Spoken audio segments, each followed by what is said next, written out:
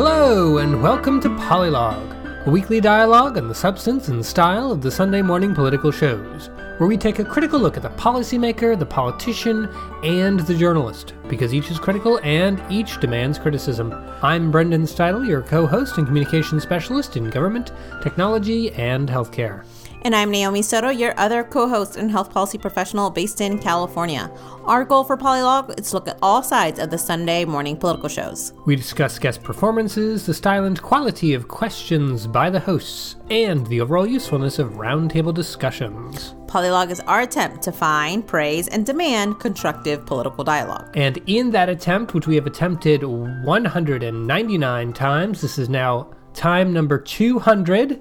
Big episode for us. Big episode, and we thought that we would change things up for a bit. This is our beta version 2.0 at episode 200. It took us a while. Yeah, so we wanted to try something a little bit new. Of course, still talk about the Sunday morning political shows because that's our bread and butter. But we wanted to explore how we had those conversations to begin with.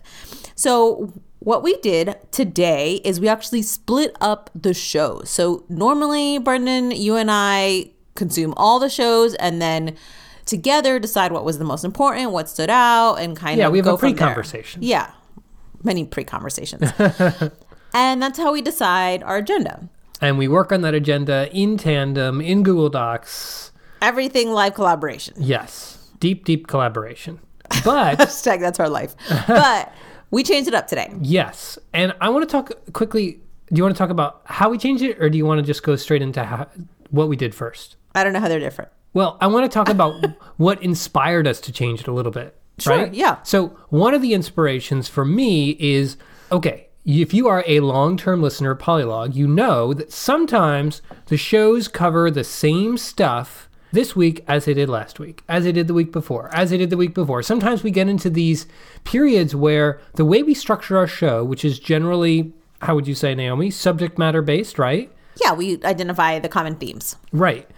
The themes can sometimes be the same. It's like, oh my gosh, again, for example, this week we're talking about COVID and we're talking about Trump refusing to recognize his loss. Well, and that's been especially true in 2020 when a third of all our conversations, I would say, have been COVID related in some way, shape, or form, either testing or the vaccine or cases, deaths, whatever it might be. So there's some, frustration for us because we don't want the show to feel stale in any way, shape, and we or want to form. have a fresh conversation. Yeah, exactly. So that's part one. And the other part of that is, I listen to our show every week, and one thing that comes to the fore for me is we sometimes have really interesting conversations, really insightful topics of discussion related to journalism, related to politics, but sometimes those conversations get buried under a lot of our explanation of, well, here's what the Republicans said, and then here's what the Democrats said, and we have a sense that we need to recap a lot of what was going on, and sometimes the insight gets lost in that, or it's buried, right? Yeah, and I kind of go back and forth in the recap because we do have a lot of listeners who are not as voracious consumers of news as we are, and they trust our judgment and our insight, and that's why they listen to the show. And then we also have listeners who do watch and read the news as much as we do, and they don't need those recaps. And so we're constantly trying to find that balance of kind of making sure that both types of listeners get a lot of value. And we have listeners, a number of listeners, who consume all 5 Sunday shows as well. Plus ours. Yes, plus ours. You're just as crazy as we are. Yeah, but they want that critical conversation, right, exactly. too. They don't need the recap as much. Totally. And the importance of the recap is context, right? We always want to provide context. That's why we have so many clips, right? So we're not doing away with the clips. The clips are here, clips to stay. Bread and butter. However, but we're changing up the structure. So I think I mentioned a couple weeks ago, one of my 2020 gems, besides our baby, has been listening to the podcast You're Wrong About. It is an excellent podcast by Michael Hobbs and Sarah Marshall. And in it, they're often kind of dispelling some assumption or some notion. And they're journalists themselves. Right, exactly. Writers and journalists. And often one of them kind of takes the lead in terms of the research and explains it to the other one, and the other one is responding back and kind of giving their impressions or whatever. They kind of take turns. Oftentimes Michael is the one who does the research, but there have been quite a few episodes where Sarah's doing the tables are flipped and Sarah's doing the research and explaining, and it's just a lot of fun.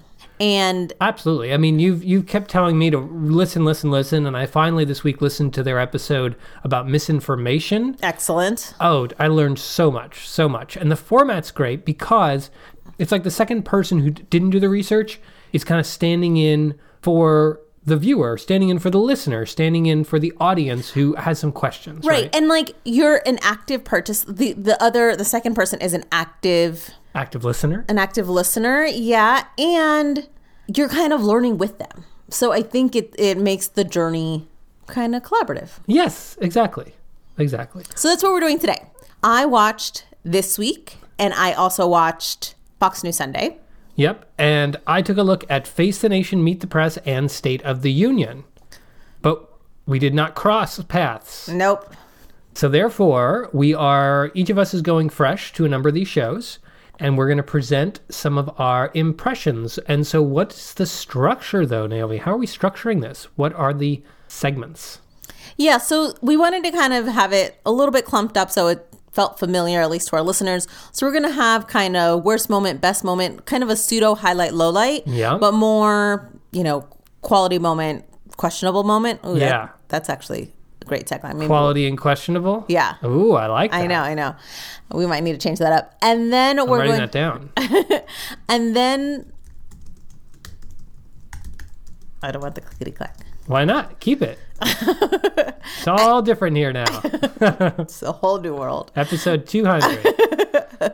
But then we're going to look at a question about politics. So either something in the political world or something legislatively, something that is an interesting moment politically. That stood out to us, good or bad, or just a point of conversation.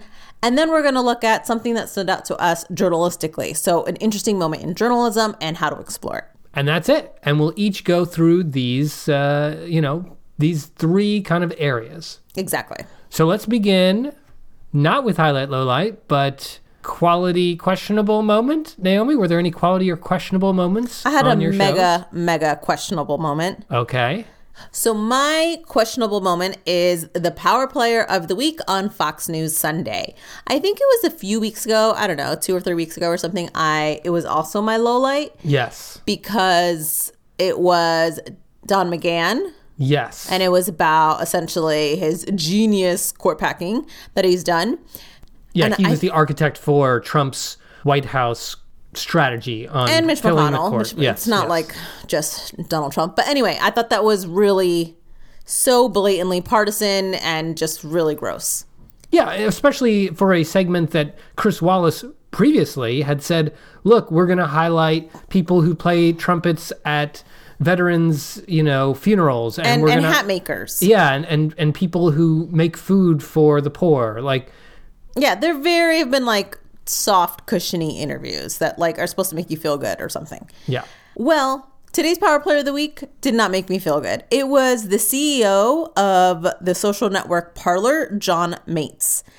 Now, what drives me crazy about this is that, first of all, Chris Wallace is not even on Twitter. He doesn't even care about social media. That's true. So this is clearly something that Fox News has kind of forced him to talk about on Fox News Sunday. And Parler is a site that has been really inviting and welcoming a lot of conservative users and talking about how they're so pro free speech. It was essentially created for that purpose, no? Yeah. Well, let's listen to a couple clips of the interview that Chris Wallace has with John Mates, the CEO of Parler. Twitter has millions of users. Facebook has billions. But there's a relatively new kid on the block that's creating quite a stir by doing things differently. Here's our Power Player of the Week. Parler is a paradigm shift when it comes to social media.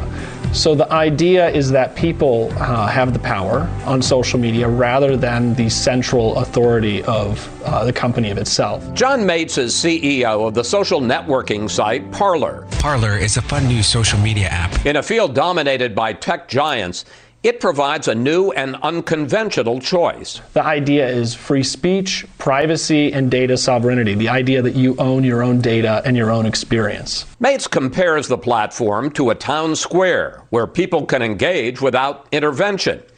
Conservatives have flocked to the site as an alternative to Facebook and Twitter, which they say censor their voices. How is speech more free on your platform than some of the others? On Parler, when you say something, it goes out to everybody that's following you instantly and in the order that you've said it. Movement. One that has come with controversy. The flip side of free speech is that you get racist slurs, you get violent threats, you get pornography. Any problem with that? So things that are illegal in the United States are not allowed on the platform. Things that people don't like in society, nasty racial slurs, things of that nature, that doesn't get picked up. But nasty racial slurs are not illegal. Right. So they are free game on Parler, essentially. Oh, is that what he's saying? Right. That they're not getting picked up to be flagged. They're not being removed. Oh, I thought he was saying they were removed. No, that they're essentially the only thing that is flagged and taken off of Parler is illegal comments about illegal activity or preparing for illegal activity. So, wow. Yeah. So, okay, fine. Conservatives are going to Parler, but it's not like Parler is a mega, like a power player. They're just not. Facebook has billions of users. That's assuming you include Instagram and WhatsApp. Twitter has millions and millions of users. Hundreds of millions, I believe. Yeah. The other social media app that has more recently exploded in the last few years that I have never seen on Power Player of the Week is TikTok, which is huge among teenagers and young adult users on the internet. Worldwide, it's claiming 980 million active users just this last September. And that's up from 670 million the year before. Like, if you want to talk about an exploding platform, gee, Chris Wallace, why don't you spend some time talking to teenagers of how they're doing activism on TikTok? Nothing. I've never heard Chris Wallace talk about that. Not once. And okay, Parler has gone up quite a bit since the election. That part is true. So I didn't really get the full answer here then. So they are allowing pornography on Parler? Is that what he's saying? So if you're soliciting sexual activity, that would be an illegal activity, right? So that wouldn't be allowed. If you're posting like raunchy pictures, that would be allowed in comparison to Instagram, which might say that's pornography. It's like the difference of if the motivation is like explicitly illegal activity.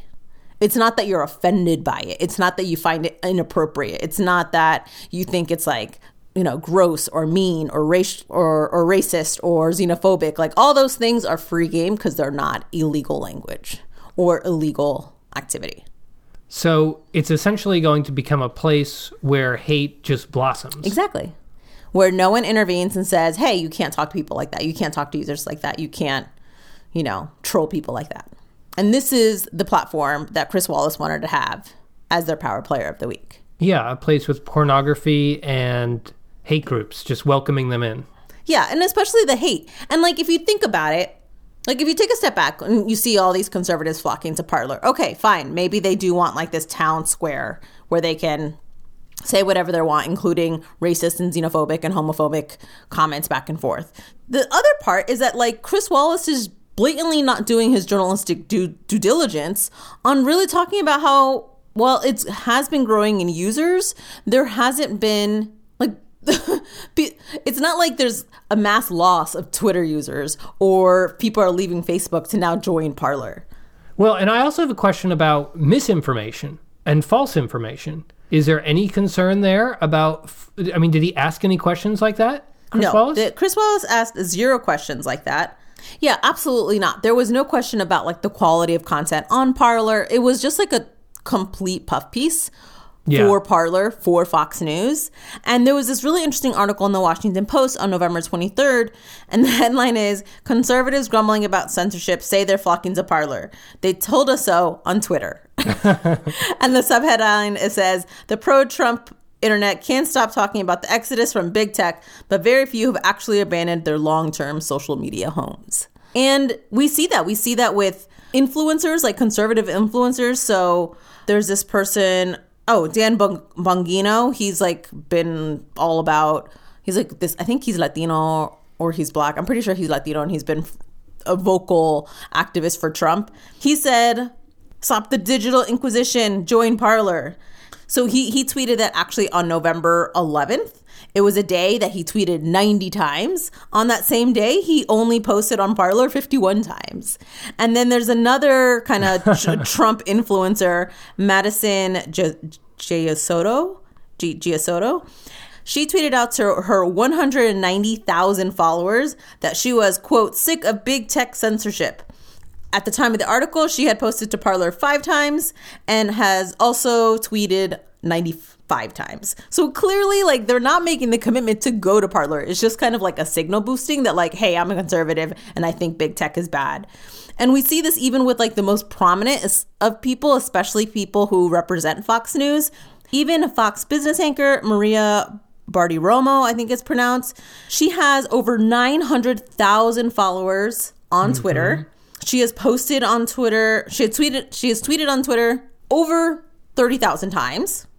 She is moving to Parler as well because she is so like sick of big tech, and she has concerns of free speech. And in 2 weeks in November, she posted to Parler 118 times and tweeted 174 times. Oh my gosh. So yeah. So what are you doing, Chris? Like, one, why are you promoting a platform solely for your network? I'm sure he's not on Parler. He's not on Twitter. And then you're not, it's just promo. It's not journalism. Yeah. Like, you're doing a commercial at that point. Right. And why are you using this space? First of all, here's my question for Chris Wallace. What is Power Player of the Week? What is it? Like, who are you focusing on? Define what a power player is. That's what I'd like to know. Like, is a power player the person who is making food for the poor? Or is the power player some extremely hyper-partisan person who is trying to change the face of the U.S. judicial system? Or is it some tech startup that conservatives love? It's really getting concerning how much this space is becoming conservative promotion space on his show. Yeah, and of course his show's on Fox News, and, you know, we might have listeners who say, like, oh, what can you expect? But Chris actually does a really good job of using his time well, especially in his interviews with his guests. Like, they're solid interviews, and so to waste like 8 minutes, 6 minutes is just like, he only has a weekly show. It's not like he has a daily show like Jake Tapper or something. He only has a weekly show, and this is how he uses almost 10% of it. Yeah. Very, very disappointing. And just 2 things I'll finish with, and then we got to move on. Number 1 is, historically, it's been extremely hard to knock down these tech giants, especially social media, because it's extremely difficult to... Of course, social media works because everyone's there. So to get it started, it just feels kind of like this dead space for a while until you get enough people inside of it. Or Facebook buys you. Right. Well, and usually the ones that take off is that they have a new medium, right? Instagram, Pinterest, these all have different kind of, one is more visual, one is more like shareable. New user experience. Yeah, new user experience. This doesn't really have that. It's more editorial question related. And I wonder if that's going to work. Like, for example, there is an alternative to Google that, takes your privacy more seriously. And some people use it as their default search engine, DuckDuckGo. But it just hasn't really caught on because it doesn't really do anything different. Right. And that's interesting you mentioned kind of the viability of this platform. The only other one that is close to similar was a platform called Gab. And that one, I think technically still might be in place. But if you remember, Gab was the conservative platform where the domestic terrorist who did the shooting at the synagogue in Pittsburgh, he he like posted on Gab like an hour before he shot up these attendees in the synagogue, and Gab essentially got shut down. They lost their funding. Gab essentially lost all of its momentum after that shooting. Well, and that's the second point I want to make, which is that if you create a platform that invites hate groups, right, then you stand the chance of being shut down. And hate to blossom there. Right. Well, and that has happened in the past where people don't understand that it's not always like the government shutting things down, but it's that these companies that serve as like the hub for the internet where everyone goes through will potentially shut you down if it seems like you are like violating their terms, and their terms sometimes will have to do with spreading hate and things like that. So it'll be very interesting to see what happens here. There is another example of this, that a bunch of tech people left Twitter, I don't know, 5, 6, 7, 8 years ago. I remember this when I was really deep into the tech sphere. And there was like this alternative to Twitter because there was such frustration with how they changed to how they dealt with @mentioning or some weird thing. And they all got their handles and they all left for a bit. And then like nothing, it just didn't work. It was the same thing. Like nobody was tweeting there. No one was following them. The conversation was just dead. It went cold and everything kind of, I can't even find the name of this thing. I'm looking on Google. I cannot find it, because it was just a poof. And we'll see what happens here. By the way, we can just go on and on. But like if you look at Facebook and you look particularly at Facebook, like what are the top 10 most shared articles, the articles that are trending, that are rising? Like they're all conservative sites. I mean, they're almost all conservative sites. I mean, we could do like literally 20 more episodes about like... But like conservative voices... News consumption on social media conservative platforms. Conservative voices dominate a lot of these social media platforms. So the idea that they're being unfairly treated, they're certainly not like, it's not like they're not blossoming there, right? They certainly are. Yeah. Brendan, what's your quality or questionable observations from your shows? So why don't we go with a positive thing, one of these quality moments. And this is, every so often there is a Sunday show host who gets a bee in their bonnet about something, and they just pursue it throughout the whole show. Is this Chick Tapper? No, this is Margaret Brennan. Oh, interesting. Margaret Brennan was speaking with Health and Human Services Secretary Alex Azar. And he was on Face the Nation talking about the vaccine, the rollout. The vaccine was approved, it's important to say, on late Friday night. And it's going out there with the first vaccinations potentially starting as early as Monday or Tuesday. But she wanted to know, when are they going to start? Because they're supposed to start in 2 places, right? Number 1 being frontline healthcare workers. Number two being people in nursing homes. Residents. Yes, residents. And now the frontline healthcare workers, you just send the vaccines to hospitals, right? And hospitals can deal with that. But for the people in the nursing homes, they can't necessarily, they don't have distribution means as easily organized as hospitals do. And so a lot of these are going to CVS, and then people at nursing homes are kind of going and getting them from CVS. Well, apparently CVS has been told to wait until December 21st to distribute that vaccine, even though it's supposedly going out now. And so why is it that they're going to wait like a week to distribute this thing when people are dying now? Well, take a listen to Margaret Brennan asking Alex Azar about this, trying to get to the bottom of it with him. And then after that, she goes on to ask Scott Gottlieb about it to get even more clarity about what is going on. Gottlieb is pretty much her medical fact check at this point. Exactly, which is great. So here we go. We're going to play these 2 clips. Okay. Well, I want to ask you specifically about something CVS revealed. They said they're not going to start vaccinating, even though they're receiving it this month, until December 21st, because the Trump administration told them to wait until that date. Why is the Trump administration asking nursing homes to wait? Yeah, no, we're not actually asking the nursing homes to wait. And we were able to have a really good discussion with CVS leadership about this misunderstanding that they had at the President's Vaccine Distribution Summit. So I think we've gotten that all straightened out with them. And we'll be getting CVS and Walgreens vaccinating our nursing home people. Almost 100% of our nursing homes have signed up with that program for a turnkey vaccination operation. And you know what's amazing? When will that start then? Well, it can start really any day. The vaccines are going out as soon as they receive vaccine. This is according to the governors telling us to ship to them. We could have every nursing home patient vaccinated in the United States by Christmas. It's really a remarkable prospect for all of us who have loved ones in nursing homes that we may approach Christmas with that level of comfort that our loved ones have gotten some initial protection already. Certainly, given that 50,000 nursing home patients are getting infected a week, let's watch and see when those begin. We will track that. But it'll take 3 weeks total to get through those nursing homes. There's about 45,000 in the country, so this is a big undertaking. I understand it's a big undertaking, but there are vaccine doses being made available before that. Why? I mean, this seems like a costly delay since the elderly are so vulnerable.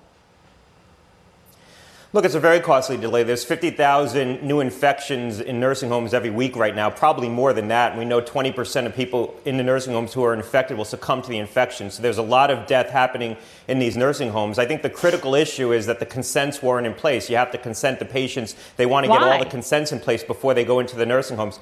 Why? Because they didn't do it in advance. I think they could have. They could have provided a fact sheet. They could have cleared a fact sheet with the FDA, maybe provided a limited emergency use authorization just for the nursing homes to get that information cleared so they could have properly consented patients. That wasn't done. We are where we are right now, but that needs to be done this week. They need to consent those patients. And in some cases, they'll have to go to family members because they'll be dealing with patients, unfortunately, who don't have capacity to give consent for themselves. Mm-hmm. So not an easy task, but probably something that should have been done in advance. Yeah, I mean, and don't get me wrong, it is good news the vaccine's out there, but now getting it out to the people is the really complicated part, and that's being left up to the states to figure out. So not only in these two clips, she also asked another of her guests, a guest who is kind of the head of one of the healthcare organizations in New Jersey, about this topic, and he confirmed that indeed, CVS had been asked to wait until December 21st on this. Just a fascinating, really important moment here. I really thought it was kind of the best thing that stood out to me on the three shows that I reviewed, because she not only pushed and pushed and pushed back on Secretary Azar, she brought it up with all of her guests, and then ultimately got this really strong fact check from Scott Gottlieb, which, my goodness, what a night and day experience hearing in one clip Alex Azar say, we could have every nursing home patient vaccinated by Christmas, and then immediately Scott Gottlieb saying, it's not going to start until the 21st and it takes 3 weeks. So there's no way it's going to happen. Right, essentially. In 4 days. Yeah. The full dosage is not even possible until 15 days after your the first dose. Well, true. That's true as well. Yeah. Well, and this is super interesting because the determination for frontline healthcare workers and residents of long-term care facilities was prioritizing two populations. It's the extremely vulnerable and preventing deaths, and the extremely vulnerable in preventing transmission, right? Right. And healthcare workers, because they're in such contagious spaces, you're kind of in this position where you can easily spread it to your community, to your family, to whatever, right? Absolutely. And residents in nursing homes are just so vulnerable, and they can more easily die from it. So to only center the conversation around vaccine distribution for one of those vulnerable populations and not both, these media organizations are literally missing the due diligence of half of the goals. Yeah. Right? Yeah. Like, if you're only caring about healthcare workers, then why aren't all frontline essential workers getting it? Right? Yeah, then you could say, teachers need to get it, or logistics workers and delivery people, because they're all, in like transient spaces. Yeah. But that's not what the FDA prioritized. They prioritize the ones who could die really easily and the ones who are in really contagious spaces. And so it's interesting that the conversation has been so solely focused on healthcare workers. And I think there's three other reasons why frontline healthcare workers have been chosen to be the first ones to get this vaccine. One, we think of them as heroes. Number two is that it's easier to get to them, right? They're in hospitals. Yeah, it's a very easy place to distribute. And number three is that there is a limited number of frontline healthcare workers, and we do not want to have them getting sick. And also, we want them to feel like they have all the tools they need to keep themselves safe.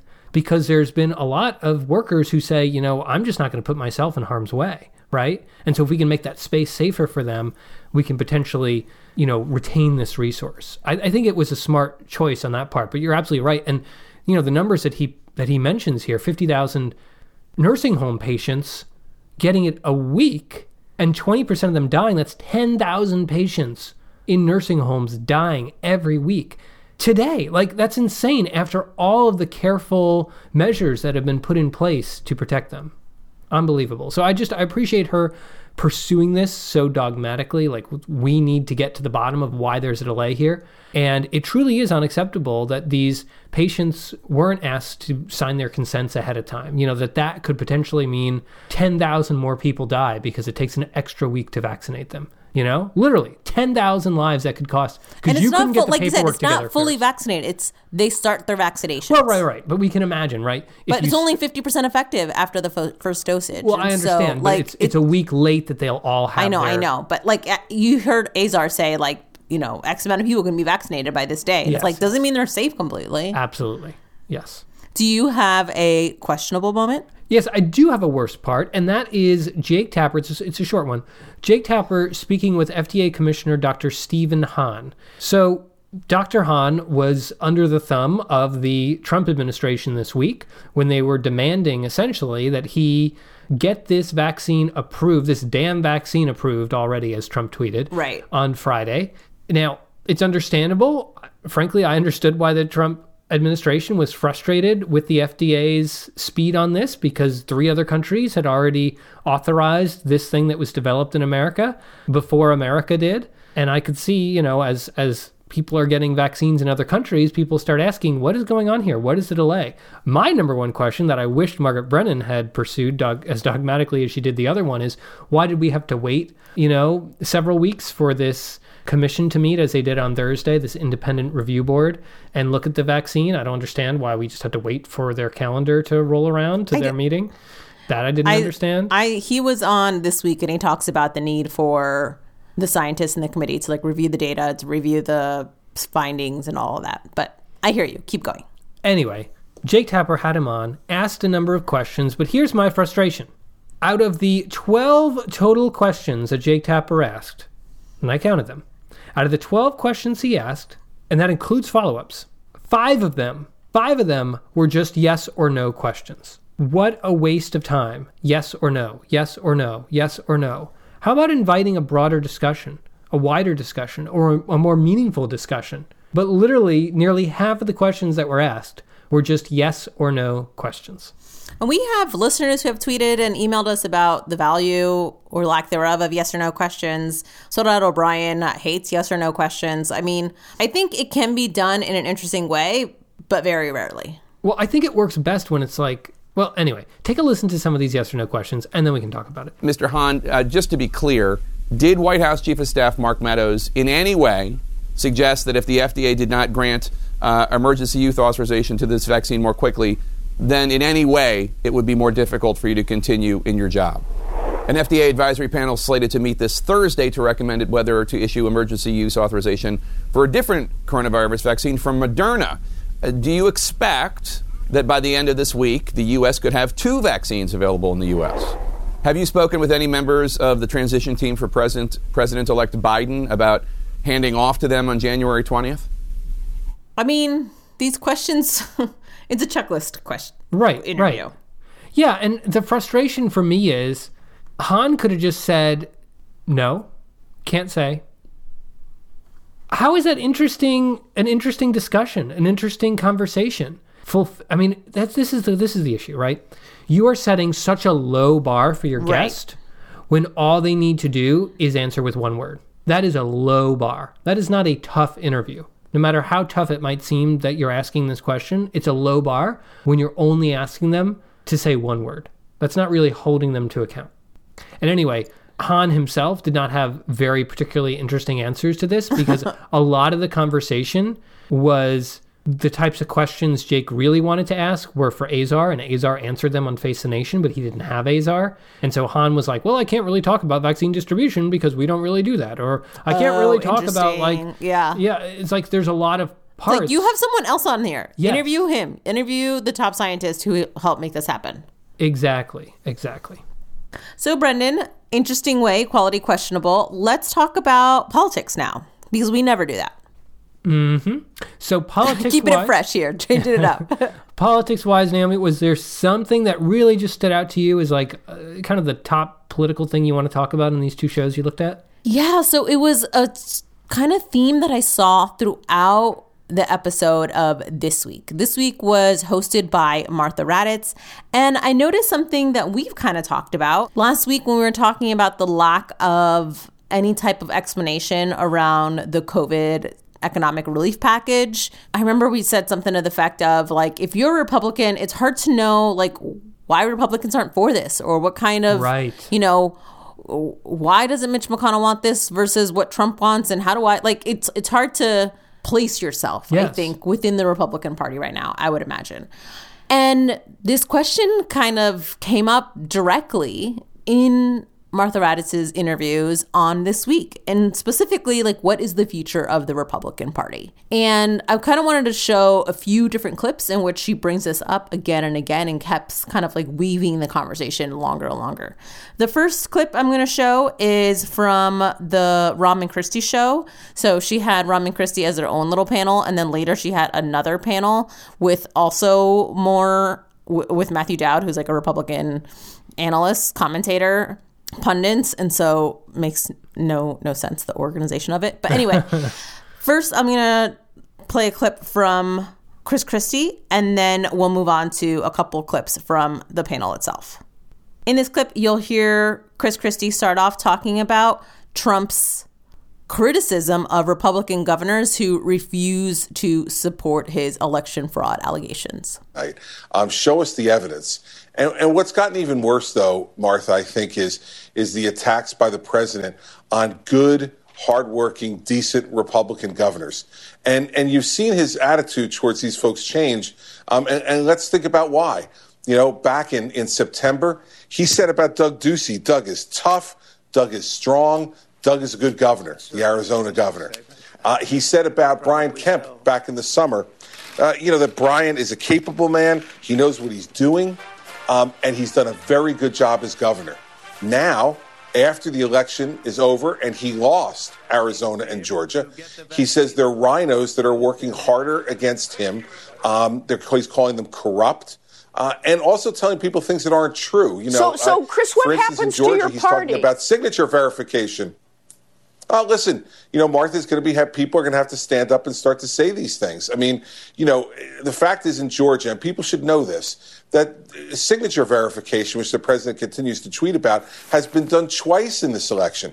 It was done when the application for a mail-in ballot was sent in, and it was done when that mail-in ballot was ultimately sent in. And Governor Kemp has said this, the lieutenant governor has said it, the secretary of state has said it.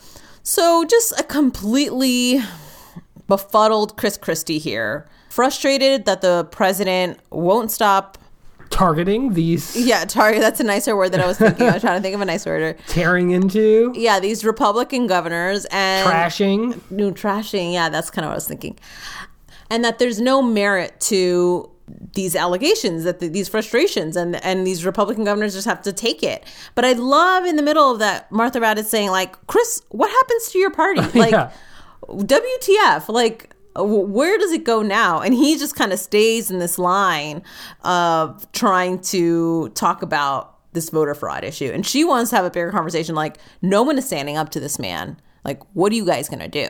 Well, this kind of connects to one of the things I'm going to bring up as well. But I do want to point out that Trump did it again tonight, right? He trashed Governor Kemp, the Republican governor of Georgia, right, on this same signature issue that Christie is fact-checking him on right now. And Trump actually threatened in this message that, things might not go so well for these, great Republican senators in their reelection in January. Yeah, totally undermining the Republican Party in Georgia. Yeah.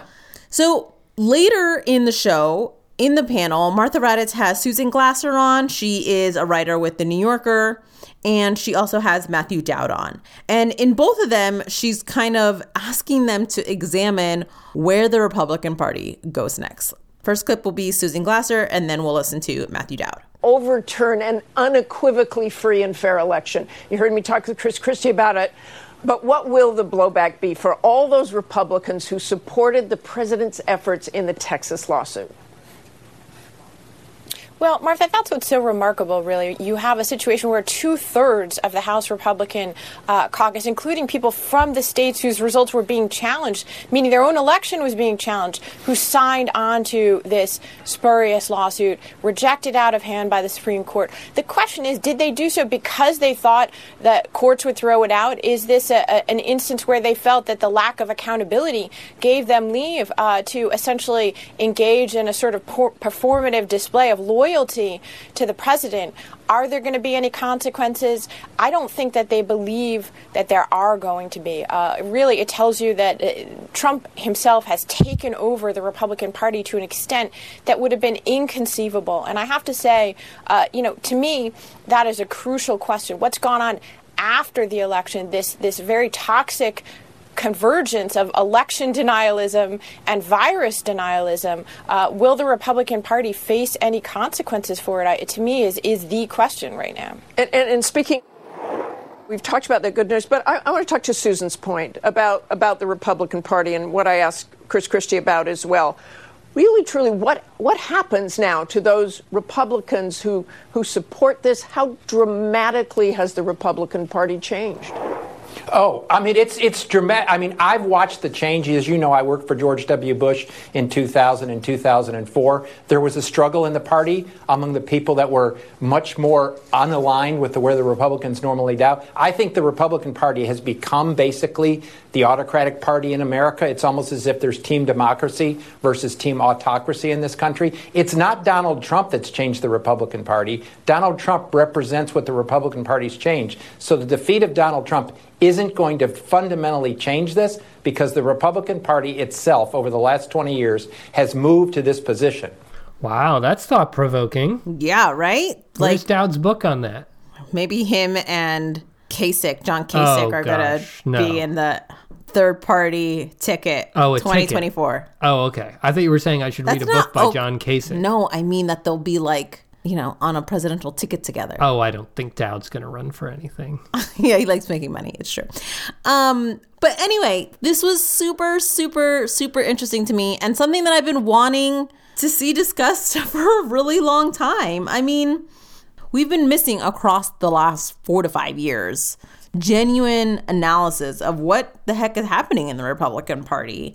And if you're a Republican or a Democrat and you care about a two-party system, you should be concerned about the dysfunctionality within the Republican Party. If you're a Republican who turned into a never-Trumper and kind of voted for Biden this time around, it must be really hard to find decent analysis of your party. And there's a lot of questions here, right? Yeah. Like, what's motivating these Republicans who are standing by Trump after such like a volatile presidency? Like, okay, fine. Before there was like the threat that Trump was going to hate on you, tweet about you, and support a primary. And that kept everybody in line. Yes. Right? But that's not the case anymore. He's a lame duck. And the election is literally over. Most of them have won their reelection. And they're still kind of supporting his lunacy. Like, well, yeah. And that's the question here is it's like, you are at the furthest point right now as you can be to being primaried. You are at the furthest point. Like the idea that people are going to remember in November 2022 what you tweeted about November 2020, like no one cares at that point. Yeah. So like, what is the long? And Trump isn't going to remember. He's not going to remember to primary you. It's true. I mean, come on. It's true. But like, what is the long-term vision of Republicans who have been more vocal? Like the Romneys, the Toomey, Governor Hogan. They probably won't say what they want to do next. Like if they want to run for president, if they want to, what their aspirations are. But at minimum, you would hope that they'd want to talk about what they want for their party. Like, I don't even hear that. You know what a lot of this reminds me of, though? Frankly, it reminds me of peer pressure, right? You know, when you're in school and they're talking about, don't take drugs. And, there's this... the DARE program really did a number on you. Right? Yeah. And they're just like, oh, your friends are all going to be there. They'll be like, come on, everyone's doing it. Come on, try this. Come on, everyone's doing it. And I think there's a lot of peer pressure there. It's like, come on, look, 119 people have signed their names to this. You don't want to be the one who's out. Do you want to be on the side with, the leaders of the House, or do you want to be on the other side, right? Because House Republican leadership did sign on to that letter. But the reason why this is so important, this conversation here and some of the conversations I want to highlight, is that there's actually a discussion about what the consequences might be to this. Mm-hmm. And they're talking about this as an... Her dog does not care. She said Republicans walking out of this conversation. I don't want to talk about this. But no, she wouldn't be Republican. But seriously, they're talking about this as if it's something major, as if it's something big. And that's what I appreciate, because it is something major. It is something big. These panelists. These panelists and this Sunday show, yes. Right? And a number of Sunday shows took it very seriously. And I think that's extremely important, because one thing that I've been surprised by throughout this era of norm breaking and rule breaking among politicians is the extent to which politicians have been able to kind of explain away it as, no, it's not such a big deal, right? I mean, we've heard this so many times, right? Oh, it's not such a big deal. Trump needs to have his legal right. He's got a legal right to go and file these lawsuits. And just because some news media organization, some mainstream media thing projects Biden as the winner, that doesn't mean he's the winner, right? There might be some real issues here. And we owe it to our voters who have a lot of questions about this, because we planted those questions. They have a lot of questions about this, and we owe it to them to follow this through.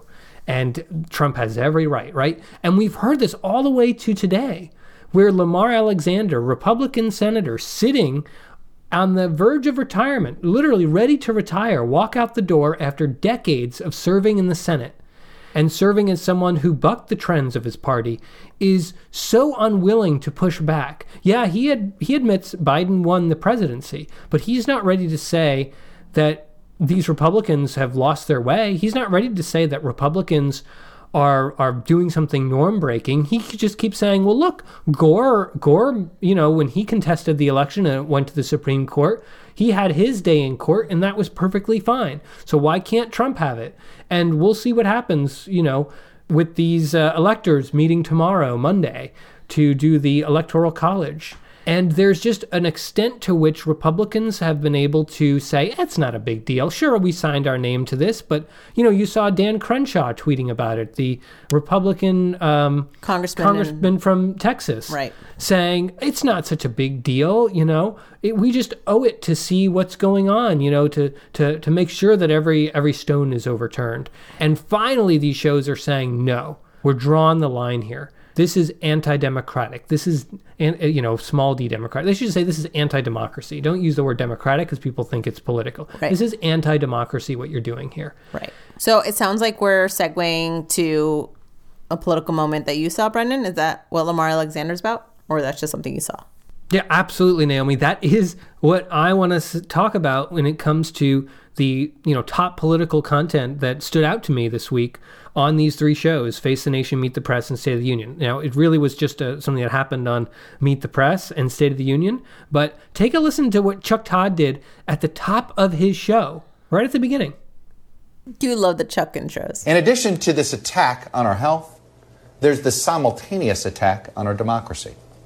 Late Friday, the Supreme Court rejected a lawsuit filed by 18 Republican state attorneys general and supported by more than 120 Republican members of Congress, more than half of the Republicans in Congress, to overturn the legitimate results of the presidential election.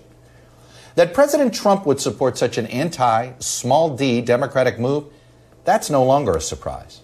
What's more alarming is the willingness of so many Republicans to debase themselves and the democracy that they've sworn to serve simply for fear of losing a primary to a more Trumpian candidate. Read this list. Learn the names. The courts have preserved our democracy. For now. Hopefully, we can all now focus our efforts on one front, the health front, where the progress on vaccines offers hope for relief in the midst of what is likely to be a very tough winter. Naomi, what's your impressions of hearing that? I saw you kind of like open your eyes wide there. It's like a combination what I'm hearing is it seems like a combination of both disgust and disappointment, in that no matter what party, you should be able to expect more than this. And these are the fundamentals of our government falling apart, and we need to remember who is responsible for it. Yeah, I mean, that putting all the names on the screen as they did and saying, read this list, learn the names, literally is Chuck Todd saying, hold these people accountable. That's what was being asked by Martha Raddatz. Is there going to be any accountability? Susan Will Glasser, there be yeah. consequences, right? And here's Chuck Todd saying there damn well should be consequences. And it's very interesting, too, I mean, to talk from a journalistic perspective, right? We've often discussed, what is the role of these Sunday shows? Are they patriotic institutions, or are they simply the historian in the library who is completely cold and looking devoid at the facts? Of reaction? Right. And they don't have an agenda, right? Clearly, Chuck Todd is on the side of democracy, and he's made it clear here. And his show is, right? They've decided to put this up there and say, being against democracy is not okay. And that's a stance that they're holding. I don't think it's necessarily a stance that is new. I'm sure if you asked, old people who served in news like Walter Cronkite, whether they were for or against democracy, they'd say they were for it. Right. I think you'd see something very similar in the times of, are you for democracy versus the Soviet Union and communism or not? Right. But clearly this is a major line. Well, it makes me think of Chuck Todd has talked about this a lot on both Meet the Press itself, also on his podcast, the Chuck Toddcast, that Trump does not feel shame, right? There's no shame to the man. And that has always been something that made politicians vulnerable. And the fact that he doesn't feel shame, like criticism, profoundly critical investigations, like nothing penetrates him, right? Yep. And that it's kind of his superpower almost, that he doesn't feel shame. And it kind of, every time I hear Chuck Todd talk about it, he seems like both equally still surprised and also concerned. And I wonder if he thinks that's spreading, like concern that now more people in Congress, more elected officials aren't going to feel shame, which has been such a key piece of holding government officials accountable. Well, and it's not just Republicans who are learning the lesson, right? We saw this with Ralph Northam, the governor of Virginia, when he was the top of the news. I think it was the week that we were visiting Meet the Press in person. Oh, right, because Brokaw said something, I think. Yeah.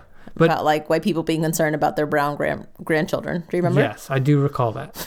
But there was also I remember it vividly, clearly. But there was also this discussion about the fact that he going to resign or not, and he just said nope. Northam, yeah. Democratic governor of Virginia just said no, I'm not going to resign. I'm not going to resign. And he's still governor. He waited it out. He wrote it out. Yeah, he wrote it out, and that's what people are learning. I do want to point out, so the second thing I wanted to highlight was Jake Tapper. In his closing, he talked about this explicitly as well. And he also mentioned what you just said, Naomi. And I'm just going to read it to you because it wasn't part of my clip. But this is what he said. He said, the president has also exposed the problem that so many of our standards and norms in the U.S. seem to be based upon the honor system. There isn't, for instance, an explicit law against a U.S. president trying to extort a foreign country to provide dirt on a domestic political opponent. A government upheld upon the honor system, Jake said, only works if everyone involved has honor. This seems something that legislators should re-examine. I thought that was an interesting way to put it, right? So anyway, here's what he said related to Republicans signing on to this lawsuit. And then finally, let us look at the events of the last week, where the president pushed an insane lawsuit, the big one, he called it, from the Attorney General of Texas. It was a clownish legal brief based on conspiracy theories and outright lies. And 18 state attorneys general, some U.S. senators, and a majority of the House Republican caucus, 126 members, supported it. President Trump did us a favor by exposing these elected officials. They are definitionally people who signed on to a desperate desire to subvert the will of the American people, to disenfranchise voters in Georgia, Pennsylvania, Wisconsin, and Michigan, based on lies and conspiracy theories, putting an immoral and corrupt power grab above democracy. President Trump did us a favor by revealing to us that those individuals are who they are. And that's important as we go forward because the business of this nation continues. The pandemic, the economy, foreign policy, immigration. And now we know clearly how much these individuals care about facts or truth, how much they care about democracy or the principles that make this country great, which is to say, not at all. But President Trump made House Republicans go on the record. He made them stand and be counted, and 126 of them, including Republican leader Kevin McCarthy and Republican whip Steve Scalise, they actually signed their names to this unconservative, undemocratic, un-American, mendacious joke of a lawsuit that would disenfranchise millions of their fellow Americans. These House Republicans raised their hands. They said, sign me up. The hope that most Republicans in the House were better than this, that's been destroyed. So I want to start by saying we've called out Jake Tapper in the past for using freighted language, freighted emotional language in places that they're not necessarily appropriate or even effective. And we see a little bit of that here. It's a little on the side of melodrama. He's kind of pulling as many words as he possibly can to underscore how big this issue is. But I do think it's important that it is underscored, regardless of how much we might want to edit these particular adjectives that he is throwing out there.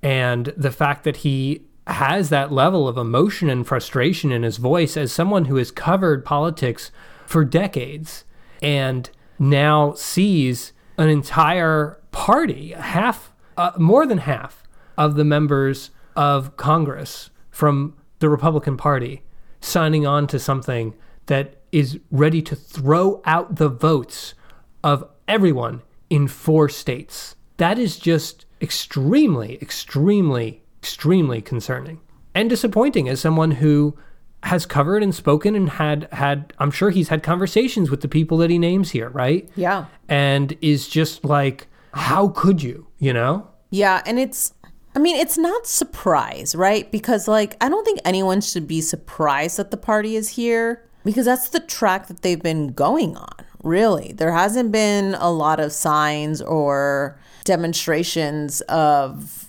confrontation between Republicans or concern of Trump behavior. There's been a lot of enabling. And this is what it all comes down to. And I guess my question, it's not even a question, but time will tell whether or not journalists 5 years from now, 10 years from now, will feel like this should have been said 2 years early. Right.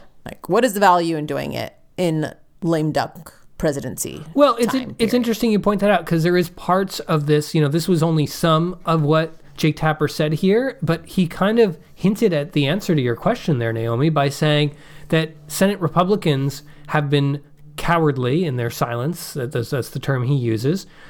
But Donald Trump made House Republicans go on the record. Oh, interesting. And sign their name to this. And it does seem like it has taken journalists to see these individuals stand up and say, as Jake Tapper said, sign me up, right? They want to see that they actually hear.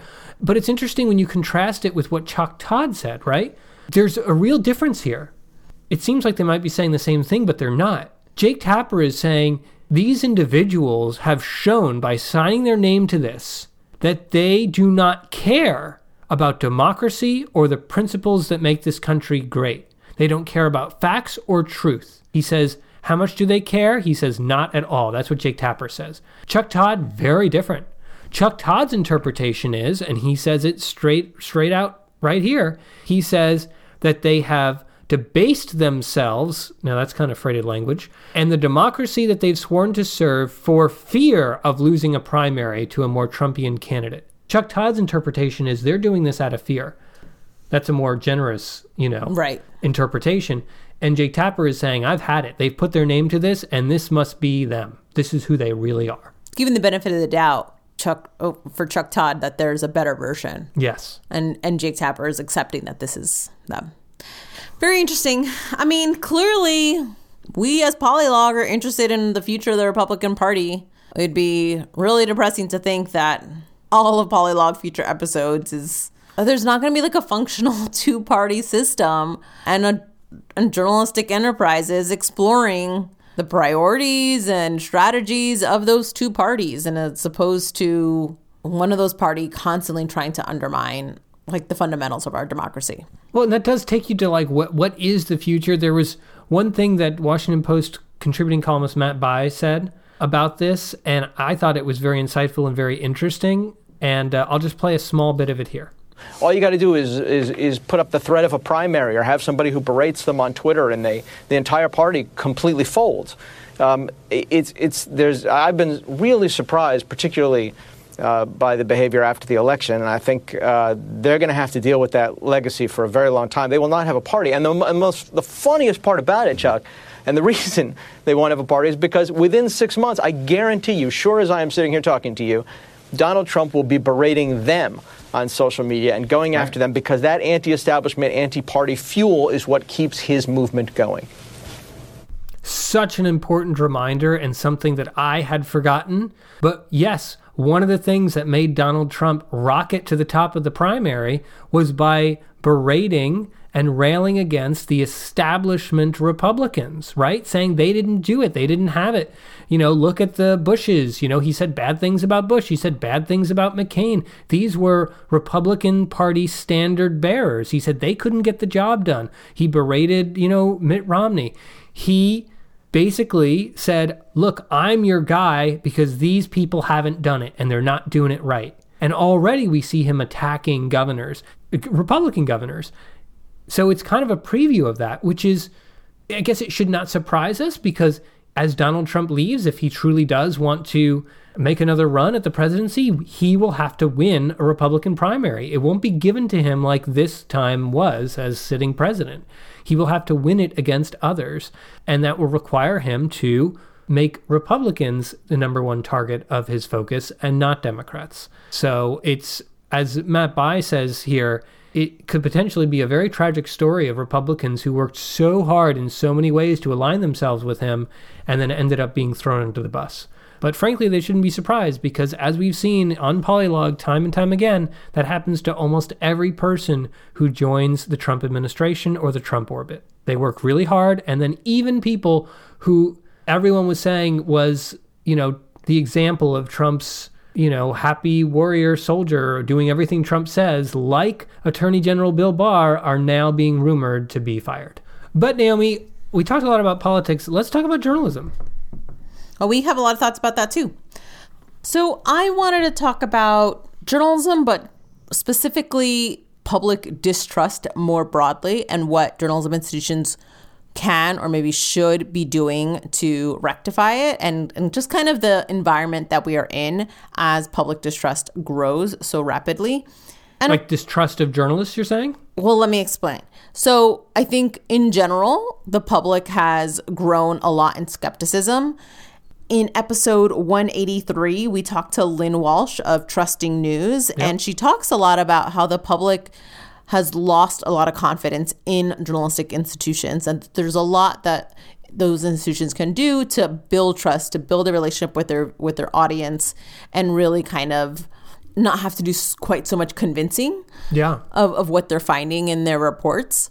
But I think that ties to public distrust in our government officials, public distrust in our, government agencies. There's distrust in institutions that used to be steadfast.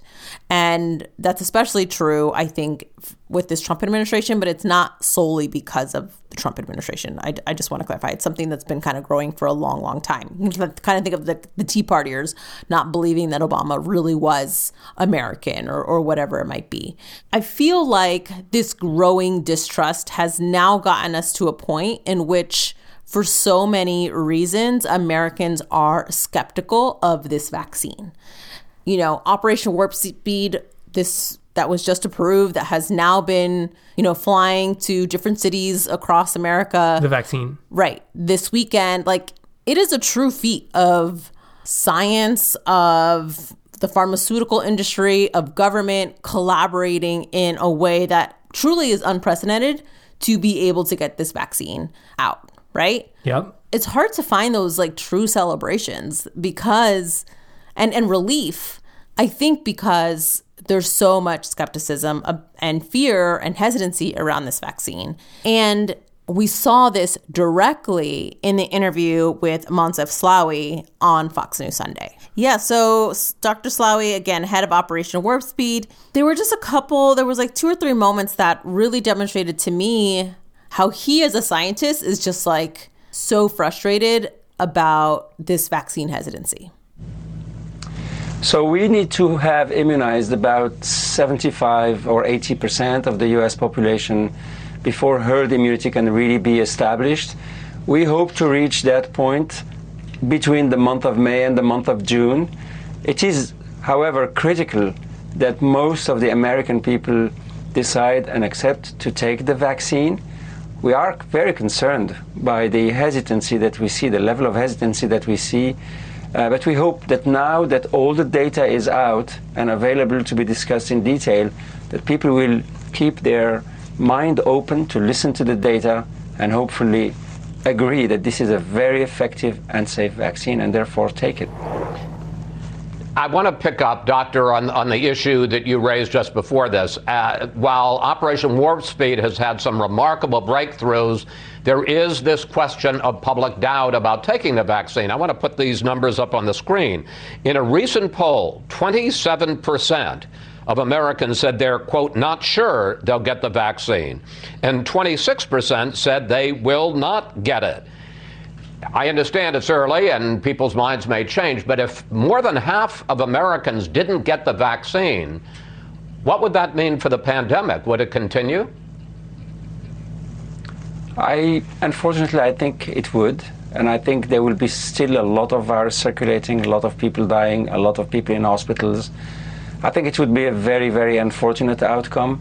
Frankly, I'm very concerned by this level of hesitancy that is not anchored in any facts or data. Unfortunately, there was so much politics around in the context of developing these vaccines that there's been a confusion between how thorough and scientific and factual the work that has been done is and the perception that people are thinking that we cut corners or anything like that. I can guarantee you that no such things have happened, that we followed the science. It's actually a remarkable achievement of science, academia, the industry ecosystem, and the US government working together relentlessly that has allowed this to happen. And please, just keep your mind open, look at the data, look at people who get the vaccine, how they will get protected and be safe. And I hope most people will finally decide to take this vaccine.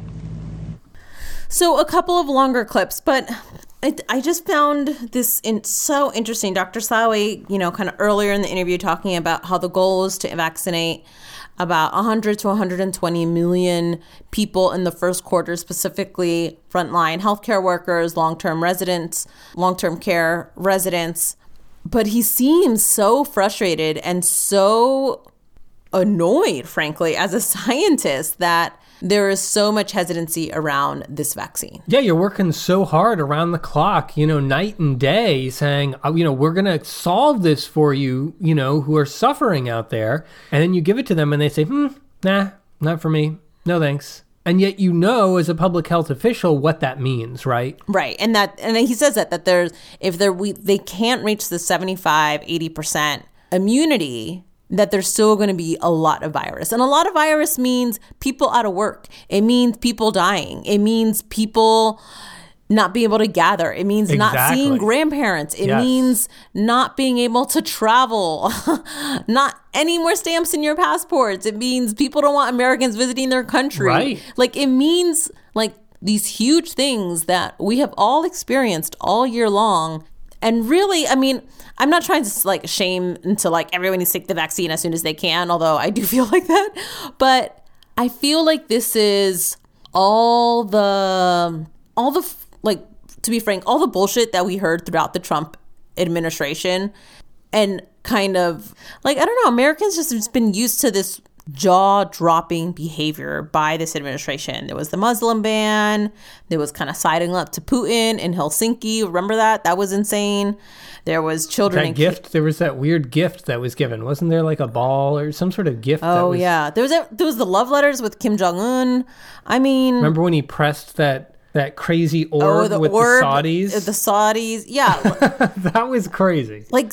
some shit like that, but then like really devastating, heartbreaking stuff like children in cages and separating them from their parents. Like there's just been so much that now we're here literally in the last few weeks of the Trump presidency, and people are like, nope, I don't believe it.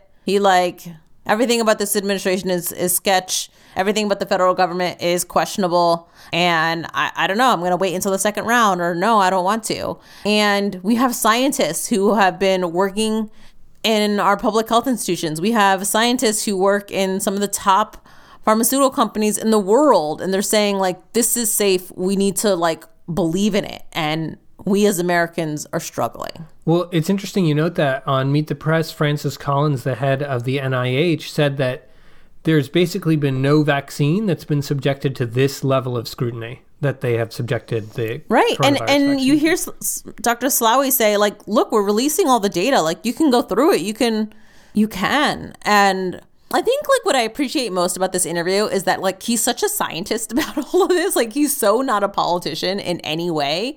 And he's like, we worked our asses off to make this possible.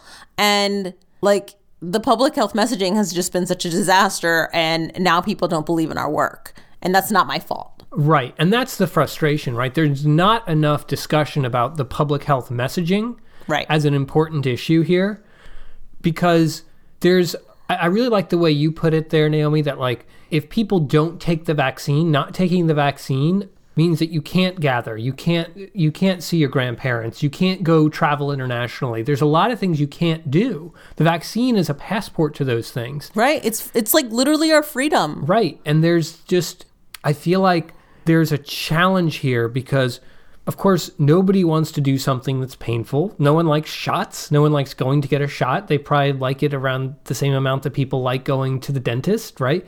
People don't like to do these things. They don't like to do things that they don't think they have to do. They don't like making appointments. They don't like standing in lines, all this stuff. We know this, right? And if you have spent all this time telling people that the best way to protect yourself is with the mask, right? The best way to protect yourself is social distancing. Then you could get people saying, you know what, I'm fine. I'm just going to wear the mask. I'm just going to social distance. This vaccine, it's sure it's been tested, but it hasn't been deployed.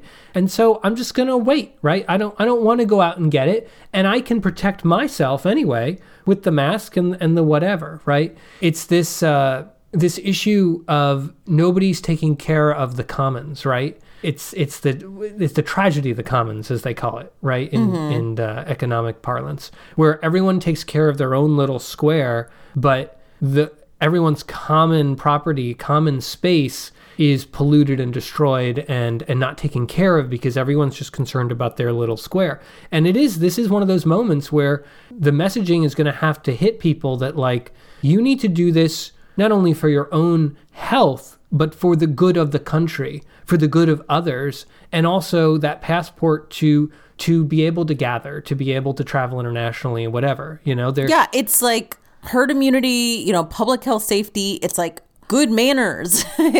It's care. It's neighborly. It's those things that patriotic. How about that word? Patriotic, exactly. And I just feel like journalists have a lot to do in these next few weeks, which I know they're like totally tired and totally burnt out, and so are these public health officials. But like, we really need to get the messaging down to ensure that people are hearing the right public health messaging. And I would say, like, stop talking about crap that doesn't matter. And I just kind of want to close out with... To journalists. You would tell journalists right. to say that. I want to close out with one quick clip from the end of Dr. Slaoui's interview. Chris Wallace also asked Dr. Slaoui if Trump / the White House threatened the... Stephen Hahn to kind of releasing or approving this vaccine.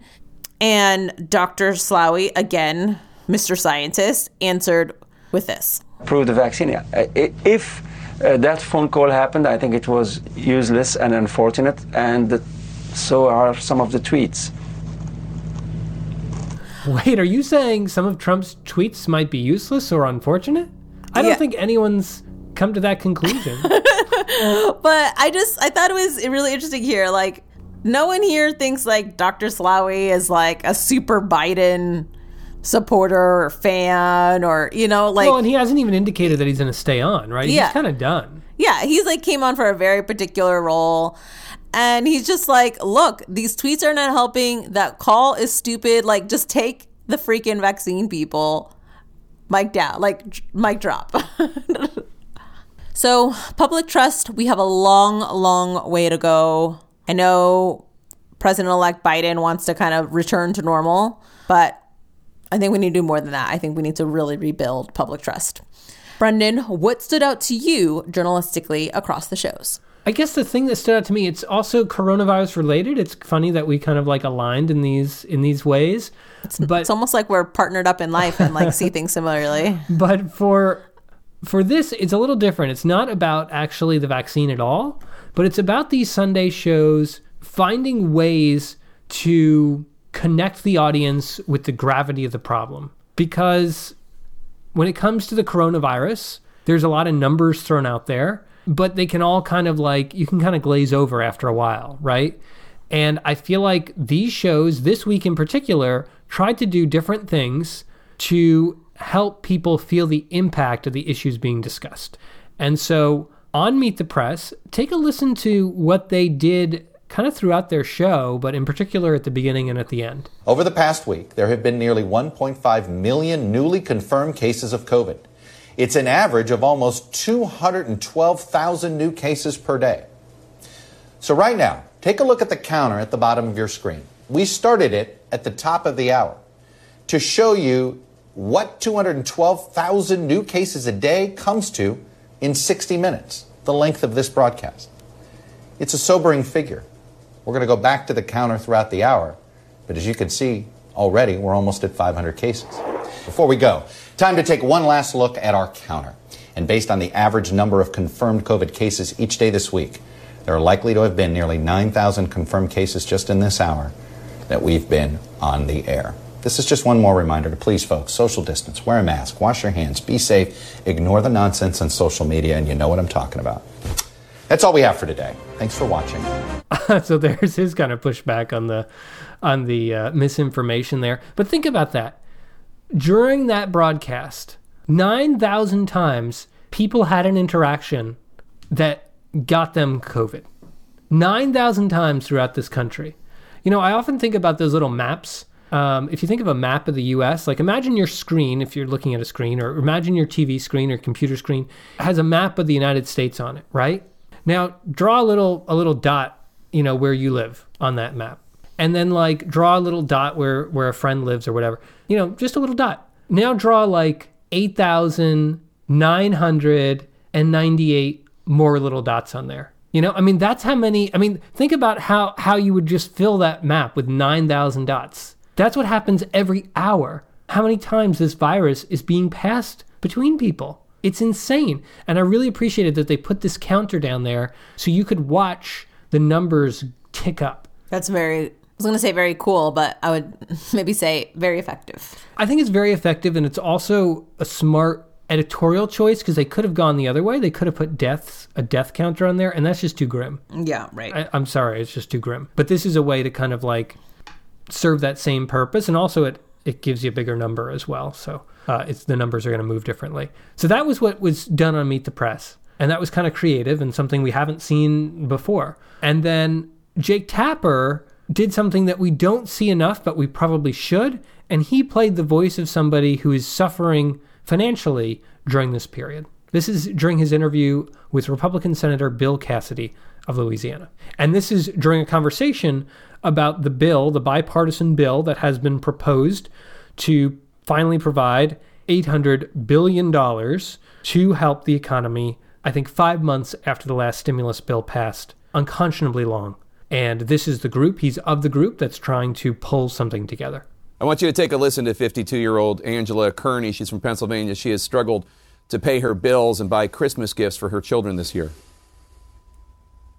I promised them that they would be normal children, and then the pandemic hit. And I can't keep those promises anymore. I have to take the bills and throw them up and pick the ones and hope that they total the amount that I have.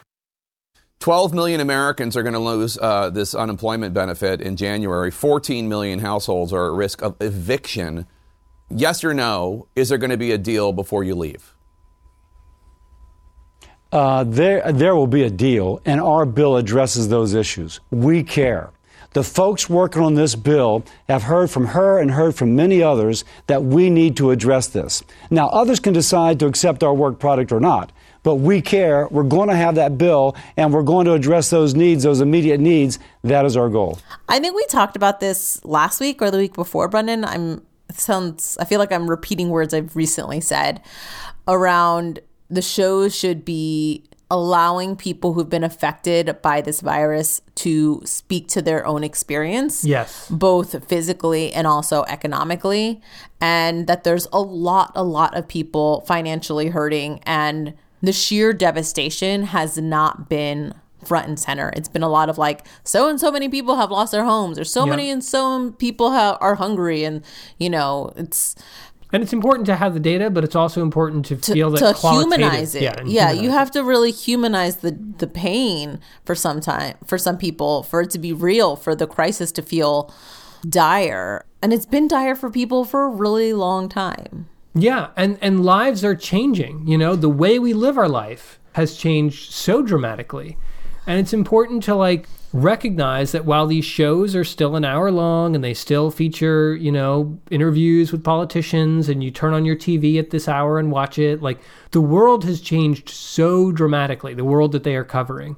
And some of those changes, it's not just getting through this next year or in the next 3 months. People are making drastic changes that will be pretty permanent. Yeah, where they live, what careers they pursue. Huge changes. Huge changes. And one of the things that I thought Meet the Press did as well, pretty well, is that in the data download, it talked about some of those changes. Oh, interesting. Even to the types of gifts that you're getting or spending money on this holiday season. And all that time inside your home means you've probably noticed all of the things you've put off, leading to a 92% increase in sales of home improvement supplies.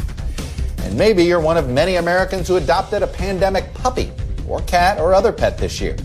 There was a 70% increase in online receipts for pet food, pet toys, and other pet supplies. And then, if you quit going to the gym but wanted to work off any Quarantine 15, you might have invested in home gym equipment. Online receipts in health, fitness, and nutrition have climbed an astonishing 122%. I don't know. I have felt every single one of those examples. Yeah, right? As my Peloton bike is literally 6 inches behind me. I know, I'm looking at it right here. I thought you'd appreciate that. And those are some of the smaller changes. I've just had multiple conversations with people in these last few weeks of people deciding if they're going to move to a different state, people who are deciding whether they want to live closer to parents or grandparents if they're going to have to take care of them and they can't easily travel, to people where before a flight was no big deal and now it's a huge logistical challenge, people who are imagining their careers much less likely to be in an office than they would have thought 2 years ago. Huge changes. And I don't know, it's not like I expect this to be a segment, but I just feel like it's not even on the show's radar. Yeah, and that's why I did appreciate that these journalists were finding little ways to highlight how the world has changed. Well, Naomi, that's it for our first big new episode 200 episode. Scrambled all up. And we're going to go into not show rankings, but show ratings, because we didn't watch all the shows together. We can't speak to shows we didn't watch. Okay, so maybe let's do a quick lightning round, as Chris Wallace says. I'll name one of your shows, and you tell me 1 through 10 where it rates. Absolutely. State of the Union, what would you say? State of the Union would be a 7. We'll say on a 0 to 10 scale. How about that? Okay, fine. Right? So it's a 7, 70%, right? So there we go. Okay. And for you, Naomi, how would you say this week was? This week was pretty solid. I would say an 8. All right. How about Face the Nation? How'd Margaret Brennan do? Face the Nation, I gave it a 6 because there really wasn't any talk about the COVID relief. Oh, at interesting. All. It's insane. So that was, even though there was some other good stuff, it's a 6. How was Fox News Sunday? A 7.5. That's so funny you say that because I gave Meet the Press the same, a 7.5. Shut up. I didn't think it rose to the level of 8. It was definitely a little better than State of the Union, but it wasn't an 8. Yeah, that's what I was thinking. I really wanted to give it an 8, Fox News Sunday, but the Power Play of the Week was unacceptable. But the other stuff was actually really quite good. Yeah, for me, it was the interview with Senator Lamar Alexander. It just, it kind of dragged. He wasn't really willing to say much. And his political influence has definitely decreased quite significantly. So, yeah, there wasn't as much there as I think the show hoped there would be. Okay. All right. Well, a very interesting episode for episode 200. We'll see how much this gets edited down because we've been on the mics for a while. And if you have any thoughts about today's show, good, bad, interesting, whatever. Yeah, we really want your thoughts because it's a new format. It's a new format for us. And like we said, what worked, what didn't. Before, we're really exploring new structure, new ideas for the new year, and really the new administration. Absolutely.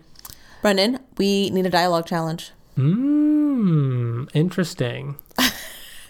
Well, I would say, how about this? This is very meta, but it's important. Okay. Right? So, this new format that we have is about dialogue, right? As is our show. Yes. No, but it's different, right? Before we were conversing on something we both had knowledge of. But I think it's important to recognize that a lot of times when we're in dialogue, one person has more knowledge than the other person. Sure. But it can still make for a really engaging conversation. But you have to kind of rethink the conversation. You have to kind of rethink the way that the rhythm goes and how you come to that conversation. And so I would say just think about those conversations where you might be in a situation where one person has more knowledge than the other and how you can facilitate that better. Interesting. Also kind of a challenge to examine how you participate in conversations when you are more knowledgeable or when you're not.